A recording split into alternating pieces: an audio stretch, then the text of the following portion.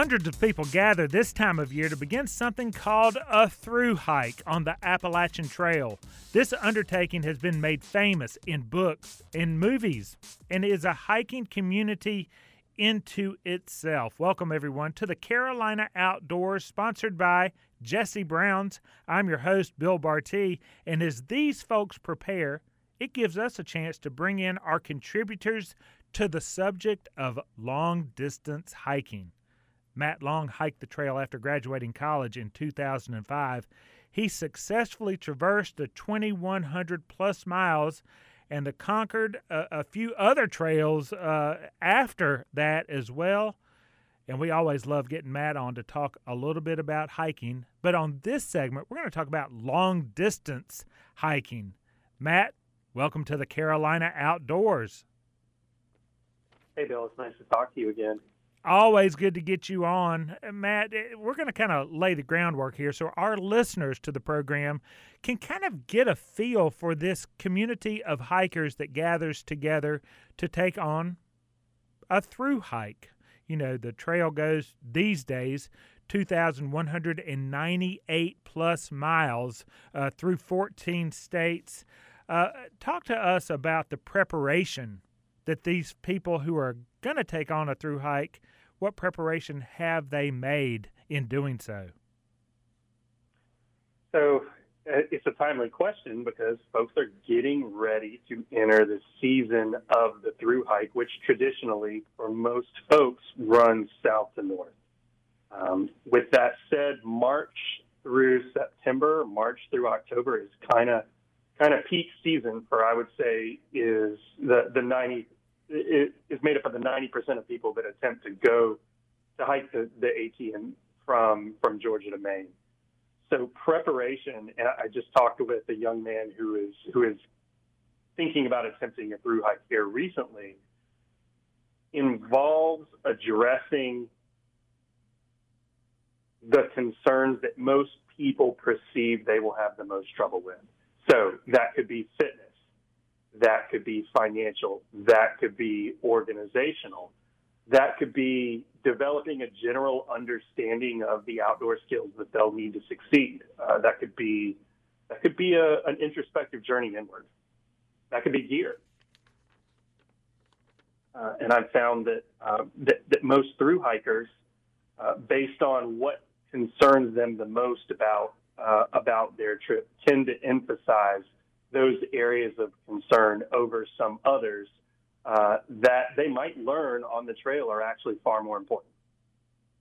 Oh, well, so Matt, with that being said, that's a wonderful segue because the way you stated that, is you're really talking about mental things, emotional things, things that many times aren't in your control until you hit the trail, so to speak. Mike Tyson, the boxer, said it's always good to have a plan until someone punches you in the mouth. Talk to us about what is real or what the reality is once you get over those worries, whether it be about money, fitness, gear, those types of things, and you begin the hike. What are some of the things that bubble up, and what are some of the things that melt away in that challenge? Yeah, I would say most people, when they conceptualize a thru hike, because it's not really the kind of thing you can wrap your head around until you actually start doing it, I think they conceptualize finishing at Mount Katahdin in Maine in the fall before they conceptualize the everyday risks of being on the trail in Georgia. So for me, if I'm giving people advice, I would say you need to think about the things that are going to knock you off the trail more than focusing on what the end result will be. And I think first and foremost, that's fitness and understanding your body. And fitness, conceptually, we think of cardiovascular fitness or muscles, but I would say that it is more important to think about fitness for the task at hand. So when you're going to pursue what is for most people about a 6-month endeavor, it is more important overall to think about what you should avoid versus what you should do right. And the best example of that is not doing, and this is an old, I think, thru-hiker mantra, is not going too far, too fast, and too soon. It's really tough to be on mile one and be patient, because at mile one you've got 2,000 miles weighing down on top of you, and you want to build up some momentum. But I think that's dangerous. Really, ultimately, your body, no amount of running, no amount of lifting weights, no amount of dietary preparedness is going to equip you for going up really steep hills all day long and going down really steep hills after you've made those ascents.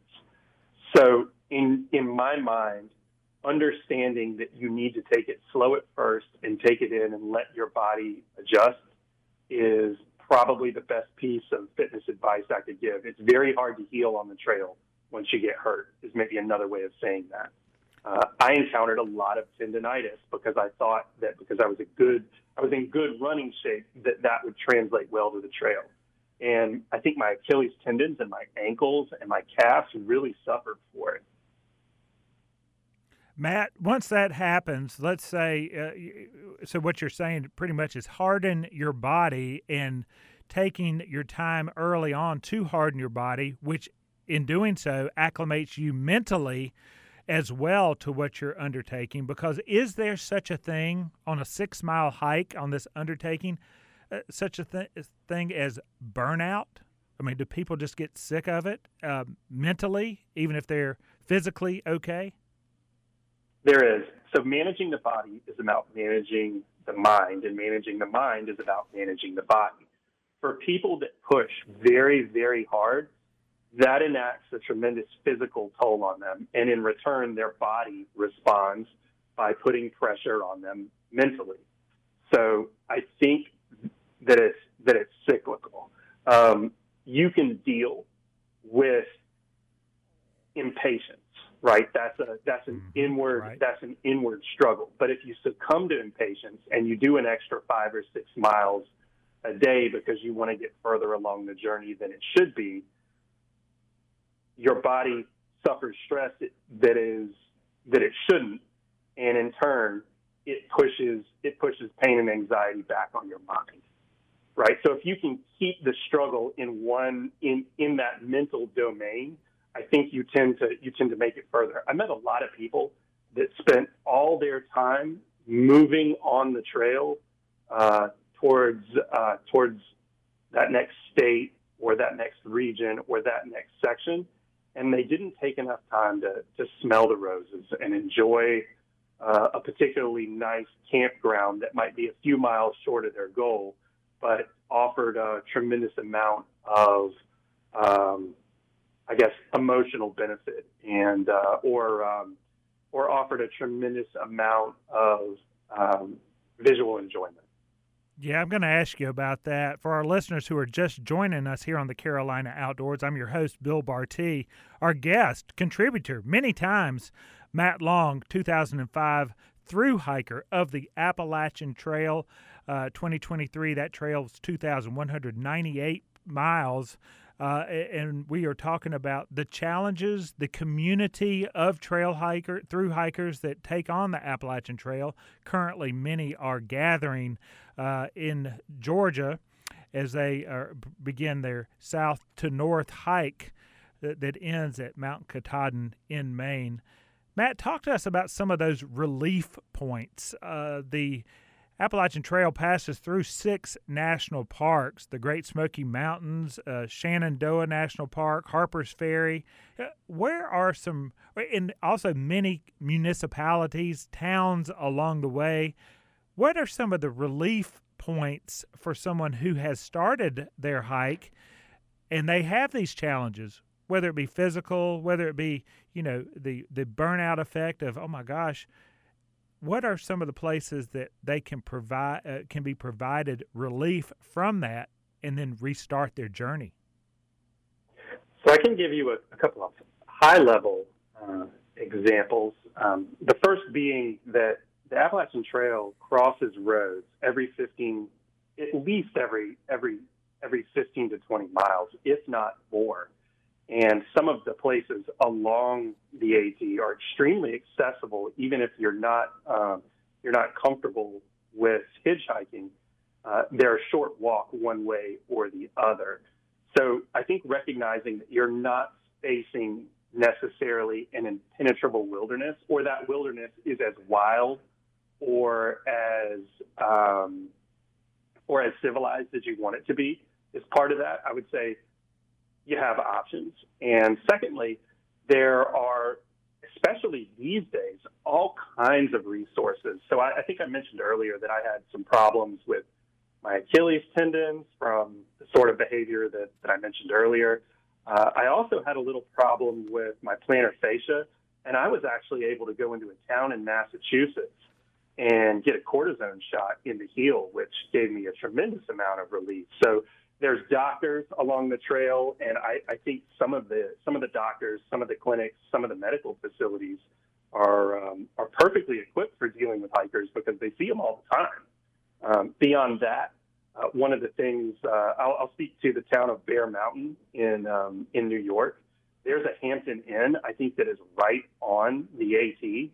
And I experienced a little bit of mental fatigue in that part of New York because the bugs were really bad. It was really hot. Right. So I got off the trail, walked into the Hampton Inn and checked in for 3 days, turned the air conditioner down, went to the ice machine, and just put some ice on my knees and bought a bunch of Ben & Jerry's ice cream from the local gas station and sat on the bed and watched Law and Order until I was ready to get back to the trail. What an awesome relief story. Just to take care of yourself, check into the hotel. 3, I believe we call those 0 days, but all in order to refresh, refocus, and reestablish yourself before taking on the trail. Matt, we have talked about this before, and I'm always intrigued by it, but talk to us about the support of each other, because the trail hiking, you're able to do it by yourself, and in fact, hike by yourself, check into the Hampton Inn by yourself, but you're also hiking with other people. Talk to us about the optimism that you can receive from other people, the encouragement that you can receive from other people, and how that community works as you ebb and flow, talking about northbound hikers, as you ebb and flow northward through the attempt of 14 different states, which, by the way, according to the AppalachianTrail.org, hiking the trail, the total gain of altitude is the equivalent of climbing Mount Everest 16 times. But talk to us about that community and how they work in regards to support and aid when needed. So I think the Appalachian Trail community is incredibly rich. I think there's a number of people that have completed through hikes that really, in a lot of ways, never left the trails. So you find these folks at gatherings like trail days. You find them in hot springs. You find them all along the AT, providing roadside support in the form of taking folks to town. You find them running hospitals. You find them out hiking and reconnecting with their through hiking experience, and they're tremendously helpful. I would say probably the trail community on the trail at the time of the hike is probably one of the most interesting and gratifying communities I've ever been a part of, because you're meeting people from all different walks of life, across all sorts of financial, ethnic, religious, and even and age demographics, and you all have something in common. And so it becomes very easy to make friends and to share with other people. And probably one of the coolest elements of it is there's always someone near you who is having a similar experience and can empathize with whatever you're struggling with at that particular time. Wow. So a lot is A lot has happened, Matt, since your hike. Of course, you stayed in the trail community. You worked in the outdoor industry. You worked in the active industry as well. You took on other trails besides the Appalachian Trail. So you've got quite a resume of hiking, including your time in scouting. But with all of that, you are now a working professional. You're a husband. You are a parent. How does the trail fit into your world now, or in the hiking community that you are a graduate of and still involved with? Where does long distance hiking or hiking in general, what does that mean for Matt Long these days? In many respects, I think I returned to the Appalachian Trail or the Continental Divide, or a lot of the wonderful places in North Carolina, like Wilson Creek or the Profile Trail, or any of these spots, almost on a daily basis.